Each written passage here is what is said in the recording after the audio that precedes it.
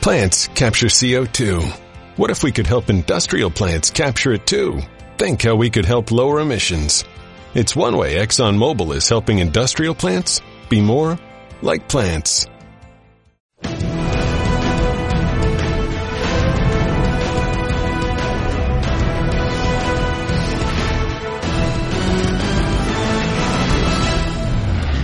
Welcome to NFL Live. Jack Collinsworth, Jeff Darlington, got the three-time Super Bowl champ, Darren Woodson, and the three-time Pro Bowl running back as well, DeMarco Murray over on the far side of the table. DeMarco, I'm told we have a little bit of news off the top. What's on your mind, man? Yeah, a little news. I've decided to retire from the game of football today. That's not little, man. That's not little. It's been great. It's been a great 7 years of my career. I've been very blessed to have had the coaching staffs and the players and the teammates that I've been fortunate enough to play with for the last 7 years of my career, and it's been a long time thinking, the last year or two, and physically, mentally, emotionally, I think it's time for me to, hang it up. As hard as it is, just like I said, the fans has been great. Had a lot of great games and a lot of great teammates, so it's bittersweet, but I think for me it's the right timing for myself and my family moving forward. How do you know? I mean, it's got to be so tough internally. How do you know when it's the right time to walk away? I think you just wake up. I've always heard the saying, when you know, and one day, that day will come. And for me, it's been the last year or two. Mm-hmm. And like I said, I've been constantly thinking about this, working out still, in great shape, feel great. And like I said, it's time. It's time for me. I just woke up, a couple weeks ago, and it started to burn and trigger, and it got deeper. So this morning, I decided to call it a career. What's the one thing that you know right off the bat that you're going to miss about the game? The camaraderie. I mean, there's nothing like a locker room, right? The locker room, the guys you grind with, summers, and you get better with, and you win a lot of great games, and and sometimes you lose. So those moments, whether they're good or bad, I feel like those are the moments that I'll cherish the most. That locker room, there's nothing like it. Obviously, the coaching staffs, great players. Coach Garrett, my first year, Coach Malarkey the past 2 years, it's been great, but the teammates, my teammates, a lot of great friends, a lot of great memories, and it's not over. The friendship's not over. It will continue. As a reporter, we often get to break news about somebody that people might not know, but it was really special today when DeMarco told us this news that he was retiring, because it wasn't something that any of us expected. Right. I just want to thank you, first of all, for letting us be a part of it. It was very special, but how emotional is this for you? It's very emotional. It obviously getting a little choked up here trying to keep composure, but I've dealt with it and I've understood, for me, moving forward, this is the best decision for my future. I have a 4-year-old daughter, 2-year-old little boy, Parker and Savannah. I love you guys. There you go. So I get to spend more time with them, get to travel, and hopefully get comfortable up here with you guys. That's right. Right after yesterday's show, he's feeling pretty good about retirement. But I've been through the situation. I understand about when you retire. You just said it the right way, man. You know when it's time to walk away. You know when it's time, because it takes so much out of you to prepare to get ready for a season. And I know a lot of fans they see the finished product on Sunday, but they don't see the preparation that you have to endure. Not only that, but the family. Miss time with the family, and you've seen your kids are growing up. I mean, talk about that a little bit. It's a hard process. Mentally, physically, and emotionally, it's a hard process. You mentioned it.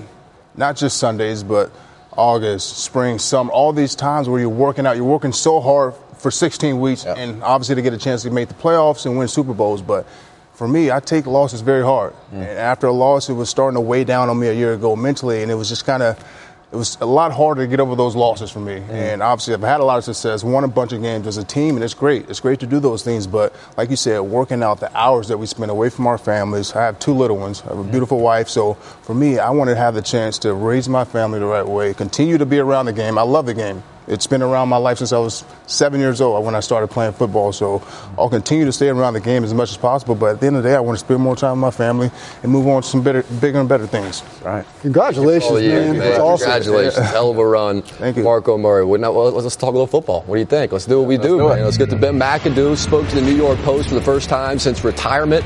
We have a few quotes to get to play here. Since he got fired, retirement. Jeez, Pete. Speaking of retirement, fireman. Since he got fired. Here we go. So we call this great game one of the great games in show business. Sounds good? or sounds bad? That's what we go. We'll go to the first quote here. This is McAdoo. He said, speaking about the Giants, I think that they are going to win the division. I think Philly, how much success they've had, McAdoo said, I think they're going to have a hard time handling success. Dallas, I like their offensive line, but how long have we been saying that? Their defense, they got a bunch of young guys playing DB. Sean Lee is banged up a lot. And their D-line, they got a bunch of guys getting in trouble all the time. And Washington is Washington right. How about that? Shoo.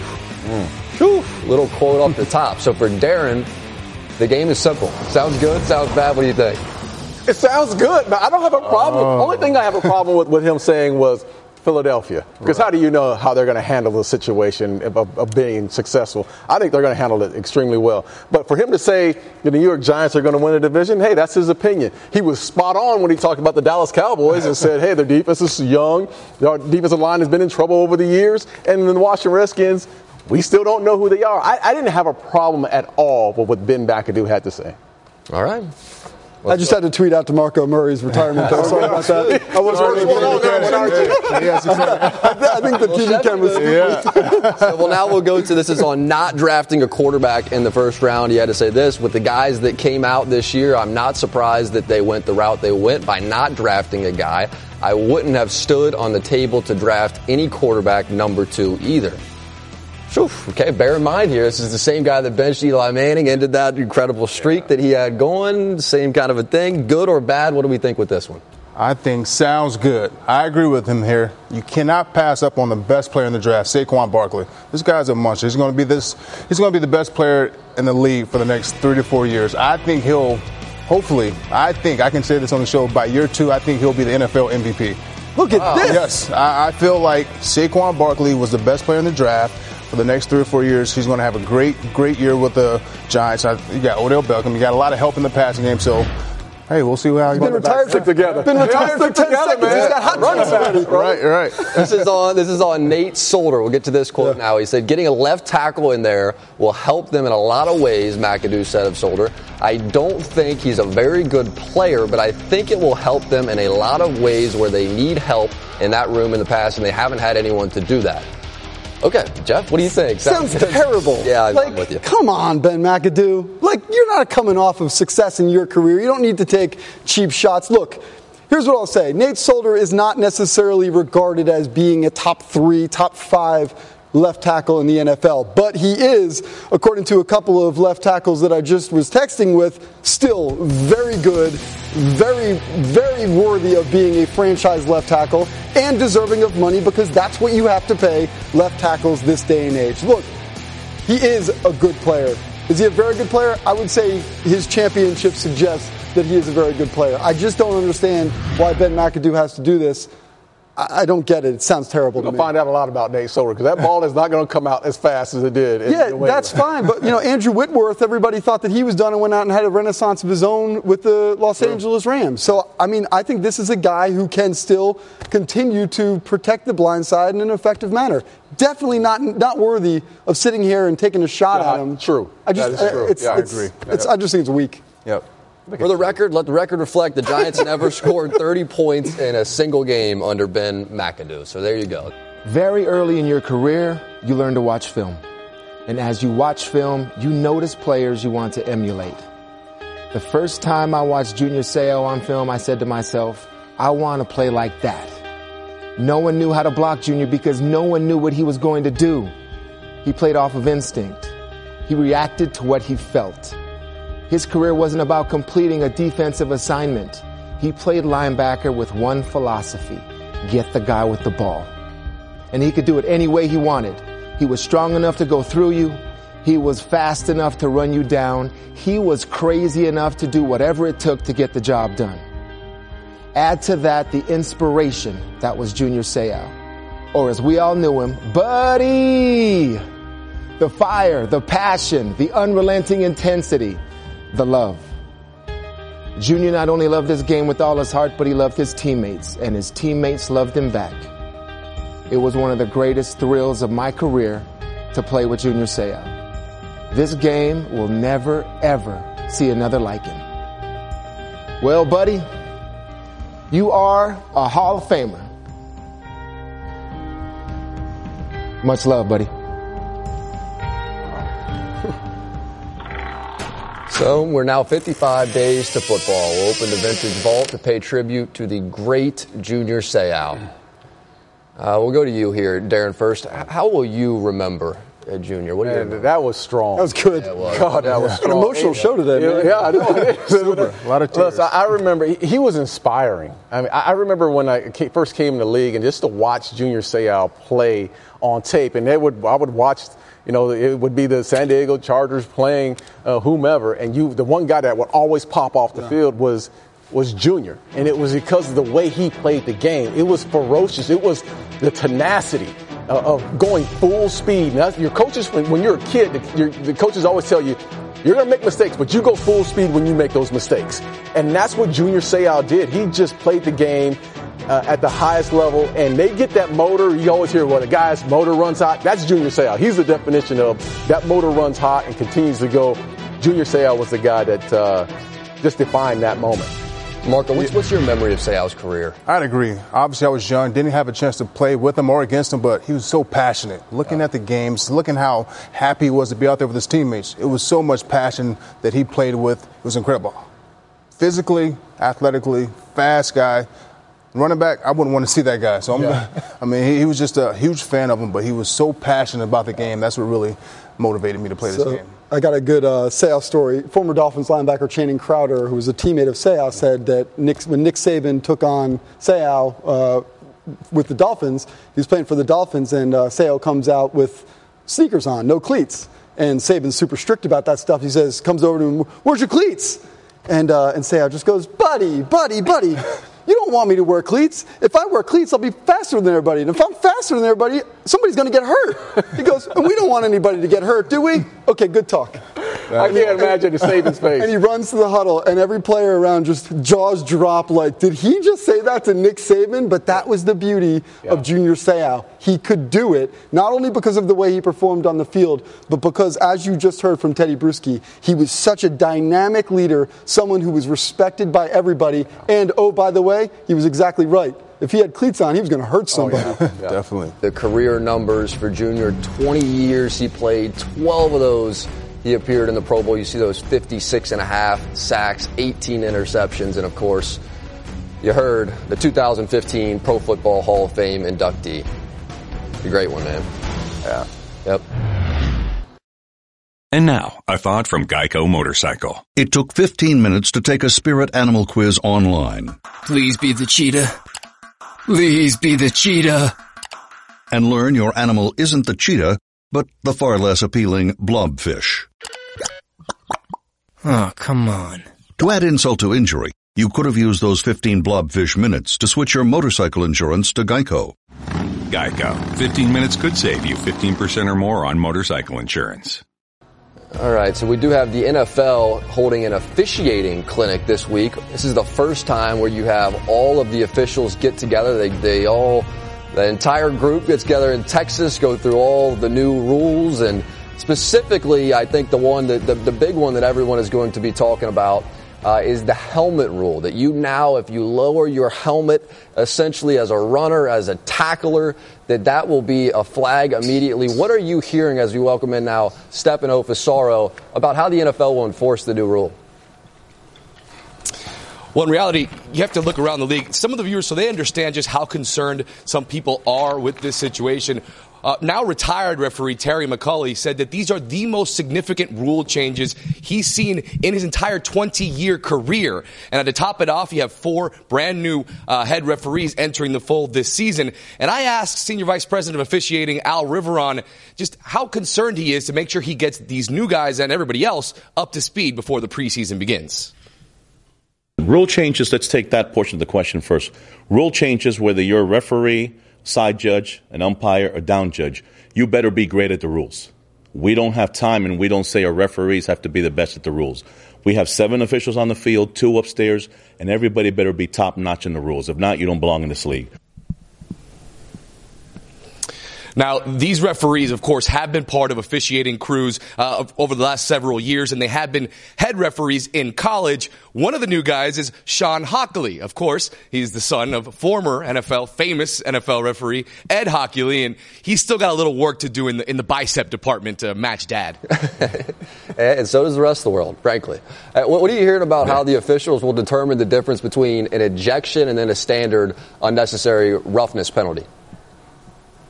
Well, it will be looked at on site in the field by the referees up in the booth, as well as in New York. Any ejection that does occur in the game will be taking a look at over in New York with the officials over there. So obviously, it will be a process when it comes to actually ejecting a player from a game.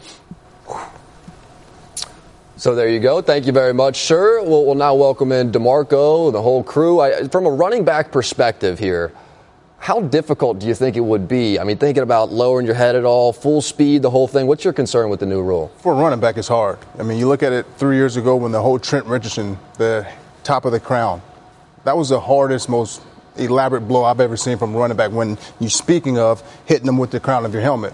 So it's going to be hard to officiate this. As a running back, as a lot of defensive backs, you tend to lead with your head. You want to get the 1 yard, short yardage, goal line situations. You want to put your head down. You just have to be smart about it, but it's going to be hard to officiate. Didn't they even try to restrict it back then? Was that a rule emphasis or a rule change? Like, didn't they tell you guys to stop leading with your head? They did, but I don't know if it happened. That's what I think that's the big wonder right now in league circles is like, yes, we understand that this rule has been imposed. Yes, we get that the refs right now are trying to figure out exactly how to impose it, but that's a huge question. I mean, it's still a wonder, even as the NFL continues to try to elaborate on it. What about from a tackling perspective? When you're coming up, your safety or corner on full speed line, whatever the case may be, I mean, is it possible realistically to... Not realistically, but I don't think this rule really affects the defensive side because the rule, the intent as far as helmet to helmet has always affected the defensive side, and they've had officials out every camp. The coaches have taught defensive players over the years, don't go to the head, don't lower your head. So this is on the defensive side. This has been, cause and effect for the longest, for the last 5 or 6 years. The effect is going to be on the offensive side of the ball, especially with running backs, quarterbacks doing quarterback sneaks. Tom Brady on third and one every time. Exactly. That's where the effect, or pulling guard coming around with his head down. They're going to have to be taught how to play the game differently now. But for defensive players, we've been talking about this for years. Hopefully it's the case for making the game a lot safer. That's right. So, but it's going to be hard to think about that in certain situations, thinking of goal line, short yardage situations. You mentioned Tom Brady, so we'll see how that goes. They are not going to throw out a quarterback. That's not happening. 3rd and 1. It's not happening. And we do as well want to get an update on the situation with LeSean McCoy, the woman who called 911 after being beaten and robbed of jewelry in a Tuesday home invasion, told police she believed her ex-boyfriend, thought to be Buffalo Bills running back LeSean McCoy, set her up for the attack. And so we do want to welcome in our Bills reporter, Mike Rodak, right now to try to get the latest. Mike, what are you hearing right now? Well, there was a report this morning that the victim may have backtracked in her statement and was not as certain about LeSean McCoy being involved as she was in the 911 call. But the fact is, she wasn't certain in that 911 call. She simply suspected that LeSean McCoy might have played a role. And that is what her attorney, Tanya Mitchell-Graham, just told me a few minutes ago over the phone, that her client has never actually blamed LeSean McCoy for being behind this home invasion, but she does suspect him for having played a role, given some circumstantial evidence, particularly that the only item that was taken was a piece of jewelry that LeSean McCoy had wanted back. And at one point, LeSean McCoy told police that that piece of jewelry had been loaned by a jeweler and was not actually owned, but her attorney says that's not true. And in fact, that was given to her as a gift, given to the victim as a gift, and she still believes that it is hers. So, Mike, how are the Bills and how are the NFL handling this? Well, the Bills begin training camp in just 13 days, and really the big question is whether LeSean McCoy will go on the commissioner's exempt list. There has been no indication as of yet that the NFL has ruled that out, but that list does usually require charges to be filed of a violent crime where a player has either done the violent crime or has engaged in conduct that puts somebody else at risk. However, a player can be placed on the exempt list if he is simply suspected of a crime and the NFL is still investigating. So that's the big question before training camp begins for the Bills. There's been no indication yet that they brought in any free agent running backs, but I did speak to a source today who said they have expressed interest in former Chargers running back Bo Oliver. That interest predates this LeSean McCoy story, but once the front office gets back from vacation, they could bring in Bo Oliver for a visit. Mike, great stuff. Thank you very much, and we'll continue to bring you all the details as we have. We want to get to Jeff now on this. What are you hearing right now on LeSean McCoy? Well, there's a reason why the NFL and the Bills, you haven't seen any action from them, and is because they are maintaining patience, not because their head is in the sand, but because this story has plenty in terms of playing out when it comes to the actual police investigation. You heard Mike just say that now the victim's attorney is now walking back blame toward LeSean McCoy. She very clearly stated LeSean McCoy's name as the likely participant in this involvement. Now, what I have heard here in that regard is that just a year ago, police responded to another call in which LeSean McCoy told police that he was concerned that this very woman would potentially falsely accuse him of something in the domestic violence nature. That's why the Bills and the NFL are having a difficult time doing anything right now with an exemption list or any course of action, because they want the police to continue to investigate this and find out as much as they can before they take any action. It is convenient, by the way, that we are in sort of the doldrums of the offseason. It allows perhaps for a little bit more patience. Everybody understands the seriousness of this. I can absolutely assure you of this. I think that everybody wants to walk a very clear line here, though, and make sure that this investigation does take its course. And as it does, we will bring you any details that we gather.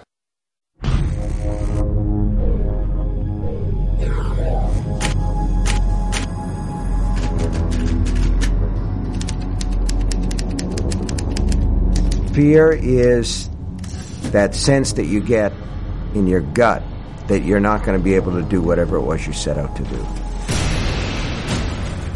Oh, defying fear. There's nothing better than knowing that you have somebody in front of you that has fear. Fear sets in. Fear is the enemy of execution. Fear make you make mistakes. I play the game for that simple fact, to take another man's will. I'm going to catch you, and I'm going to get you. Boo. There's nothing wrong with a little fear. As we speak on trepidation, today, folks, is Friday, July 13th, 2018. And to me in the NFL, there's two types of fear. There's that fear of embarrassment. Randy Moss, OBJ. These guys can embarrass you out there. Then there's the fear of the wrecking balls that call NFL fields their workspace. So on Friday the 13th, we figured we'd light the fire and do it the old-fashioned way, tell a couple of horror stories of the most fearful times.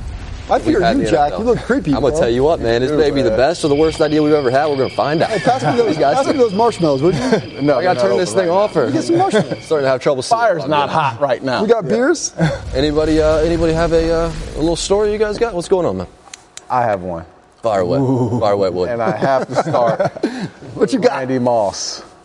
Randy Moss came in the league, and we all know he came in by storm. And he always had a vendetta against the Dallas Cowboys because the Cowboys are supposed to draft him. Well, it's on Thanksgiving. In his rookie year, something just fell. Yep. Anyway, so we're in a play, and they do a flea flicker, and I'm supposed to be the deepest guy of the deepest. And Randy catches the ball over Kevin Smith, which was actually my fault. I should have been the deepest, and there I am right there. My eyes are in the backfield, and Moss just runs by me. I thought about this play, and I continue to think about this play because I left my corner, Kevin Smith, out on the hook. But here's the other play. Here's the one that really scared me. We were in Minnesota the next year, the following year, and there was a play on the outside. We had a corner that went down, and he couldn't play, and I had to come in on the outside and line up against Randy Moss on the outside. And this play goes on, and it's just he and I one-on-one on this play. And they run the running ball. They run the ball. And Randy's yelling at the quarterback saying, "Give me the ball." Give me the ball. And I'm outside. My knees are shaking.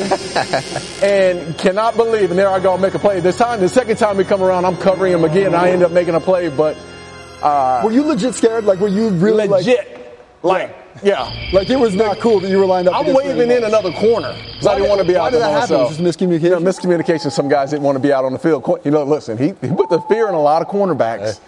But I stood my own when it came back to it. Hey, how about on that first play, you getting out of the picture real quick so you're not on the highlight? Hey, can we my story's over with. Is my story over with, Jack? As soon as you shut off your flashlight, we're going to move on to the next one, Will. It's all. Can I turn mine off? I'm having trouble seeing it here. No, you got to keep it on. Okay, I'm going to keep this on. Anybody else got one? I might as well take it. That was a scary story. That was like that. A lot of fear in that. Let me tell you guys a scarier story. Rookie year. You saw the first run I had, so I'm on top of the world right now. Yep. Monday Night Football, the biggest game of my career, going against the Bears defense. The Bears defense. You think about championships, great linebackers, great defenses. You think about the Chicago Bears. Mm-hmm. So I'm a running back. I'll have a long day with these linebackers. Brian Urlacher is his name. Is the name that he goes by. Mm-hmm. Yeah. Warm-ups, I see him. I'm looking over there. He's not as big as what I think. First play, I line up. This guy is a monster. He is every bit of 6'4", 250 plus, and he is a monster. See, my eyes were on him when they should have been on the ball. I dropped it, tried to make something happen. Nothing happened. Loss of 5 yards. Everyone's looking at me crazy. I was looking at Brian Urlacher because I knew he would shoot that backside A gap, and I knew my center guard wouldn't take off, so I was afraid that he may get the ball before I caught it. That's awesome. Let's hear yours. All right. Oh, yeah. I'm loving this. So as a scrawny tool bag reporter. You say that again. Say it one more time. I'm covering the Miami Dolphins for the Miami Herald as a beat reporter, and we're around Joey Porter, his locker, and a reporter brethren says to him, hey, Joey, do you have any residual effects from your knee injury? And Joey looks up at him and says, residual? You don't got to use those big words on me, man. Let's keep this simple. And really berates the guy for using it. So the next day in the newspaper, I don't like that he's taking down the other reporter, and I write, Joey Porter might be many things, a great football player, maybe a comedian, maybe even a boxer, but he will never be a spelling bee champion. Residual? And I make fun of him in the newspaper. Next day, I'm in the locker room. Joey Porter walks in, shirtless monster. Where's Jeff Darlington? And every reporter just points over at me, and the sea parts, and he comes up to me and looks down my face and says, okay. So I am so scared. I mean, I might have, wet yourself. Definitely wet myself. And so later, though, I go up to Joey and I say, Joey, man, I thought we were, just having some fun. You have some fun. He goes, man, he's all cordial now and cooled down. He's like, I was just upset because Jason Taylor saw me in the parking lot and said, you don't know what residual means? That was a scary, scary moment, boys. Hey, the number 13 got the whole superstition thing, right? I mean, this may be a stretch. We're going to take it anyway. You guys ever have any superstitions before games or anything like that? I personally didn't, but I remember Deion Sanders having a superstition, and he would lay out his clothes in front of his locker, and it looked like a dead body laying in front of the locker. The helmet, the little band he had around his neck, the jersey, his arm sleeves, all the way down to his shoes. And he would lay them out on the ground, and you could not step over them. Really? Yeah, that was his superstition, and no one could step over that, what we call the dead body. That's awesome. The ground. That's cool, crazy. It's crazy. Yeah, that's a good one. You have any? I would say I love wearing white cleats. White cleats is my thing. One, I wasn't that fast, so they made you look faster on film when you watched it the next day. Yeah, so they do. White cleats. They really do. Yes, I love icy white cleats whenever I wore my uniform. Fresh new pair of cleats before every Sunday game. Yep. Didn't wear them in practice to break a man. I wanted fresh new cleats every Sunday. Although they got dirty, but I dogs had to hurt. New cleats? New cleats, brand new. I like them tight. Feet made me a lot of money, so. There you go. Right. Something. You're not wrong about that. I just want what about the white gloves? White gloves as well. I always match my gloves with my cleats. So was that a superstition or just more about looking clean? That's a little bit of both. A little bit of both. So I'm thankful for Adidas because they kept sending me new cleats. Yeah. That's more of a diva. That ain't like a superstition. That's like new cleats, new gloves, all white. That's hey, pre-show. I don't have any superstitions. Y'all are some freaks. Like, I mean, it's just weird. Like football athletes are weird people. Like really super weird people. Like people think, idolize athletes. You know, they're weird people. It's creature. We got to be creatures of habit. Yeah. I mean, that's the reason we do the things that we do. We are mentally. We get focused on one thing, and that's pre-game meal. Do you have the same one every time? Like Luke. I'm different. I'm different on pre because sometimes you wake up and you want a big breakfast or you want a small. It depends on your appetite. And the night before. And the night before. What you eat the night before. Yeah. Yes. Well, this was fun, fellas. Yeah, it was a good time. Great. I'm still not sure if it was a great idea or bad idea, but I enjoyed the heck out of it. Anyway, it's Friday the 13th still. We have what I'm told are some unsolved mysteries as we head into Hey, man. Oh, boy. Hey, dude. As we head into camp. All right, so why not? We'll keep this whole Friday the 13th theme rolling here. There's still some unsolved mysteries as we head into training camp. So we'll start with the first one. We have Dez Bryant, who somehow remains a free agent with camp fast approaching. Why do we think he is still out there as a free agent? Well, I think it's a little. First of all, Dez Bryant's going to get signed at some point, before either during training camp or after training camp. He'll be on someone's team. I look at it and say that there's some give and take with Dez, and I think there's been a lot of positive and a lot of negative that comes with signing a guy like Dez Bryant, and it's because of his experience with the Dallas Cowboys. And I'm sure other teams are looking at it saying, listen, as great as a football player as he was, his production has dropped down.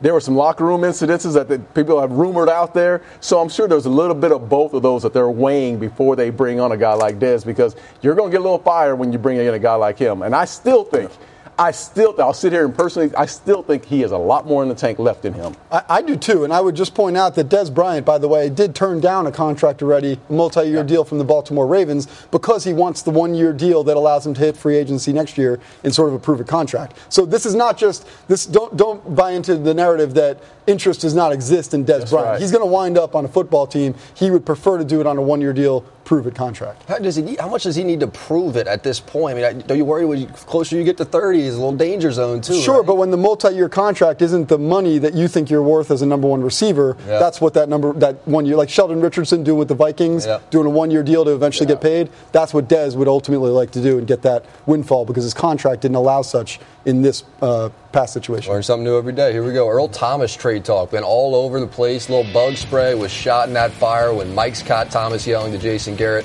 "If you have a chance to get me, come get me," after their Christmas Eve game last year. So we'll go to DeMarco on this. First of all, what do you think of that moment?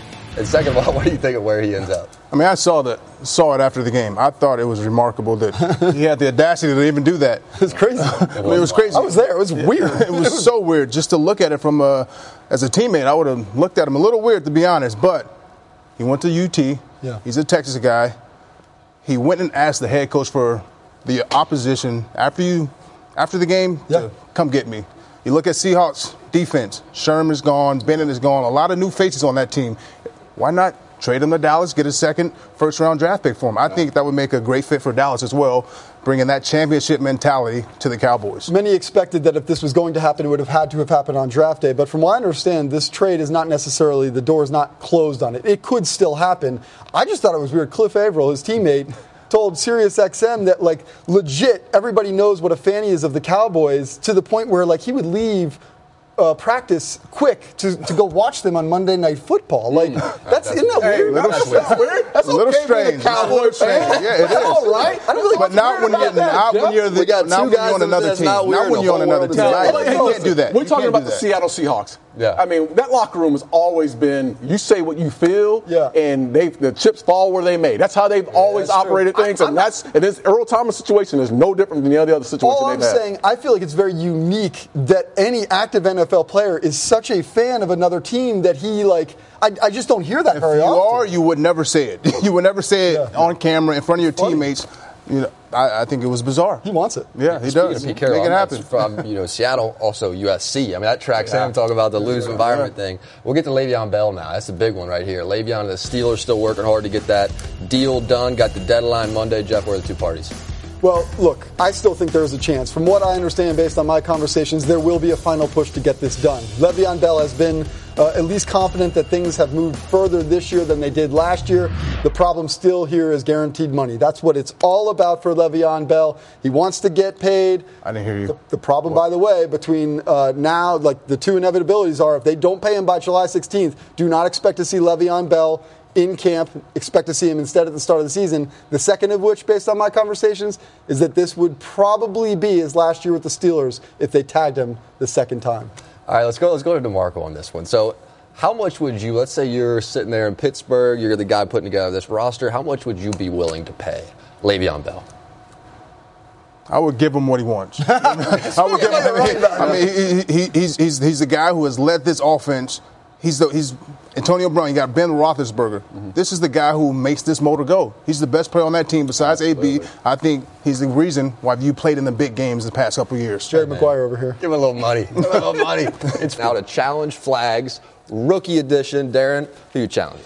I'm going to challenge Baker Mayfield and Jeff Darlington, because Jeff said, Baker, you're going to win the job over Tyrod Taylor during training camp, and I'm challenging you. Because actually, we got some money on it. You're just trying to hold me accountable? Absolutely. Yeah. Well, I'm going to double down, my friend, and challenge Sam Darnold to also start week 1. Baker Mayfield, Sam Darnold. Hey, who knows? Maybe Rosen, maybe Josh Allen. Rosen, yeah. We could have 4 rookies starting week 1. Happening. But I'm promising you, Baker Mayfield and Sam Darnold are starting week 1, my friend. Okay, remember this. I'm hoping the Baker, that one wins. So I'm challenging Saquon Barkley to be the third rookie to lead. I broke it. Hey, I'm still strong. I challenge Saquon Barkley to be the third rookie running back to lead the league in rushing yards. Let's see if he can do it. I think he can. Congratulations. Congratulations. Thank you. Hey, that bear's coming. There's that bear.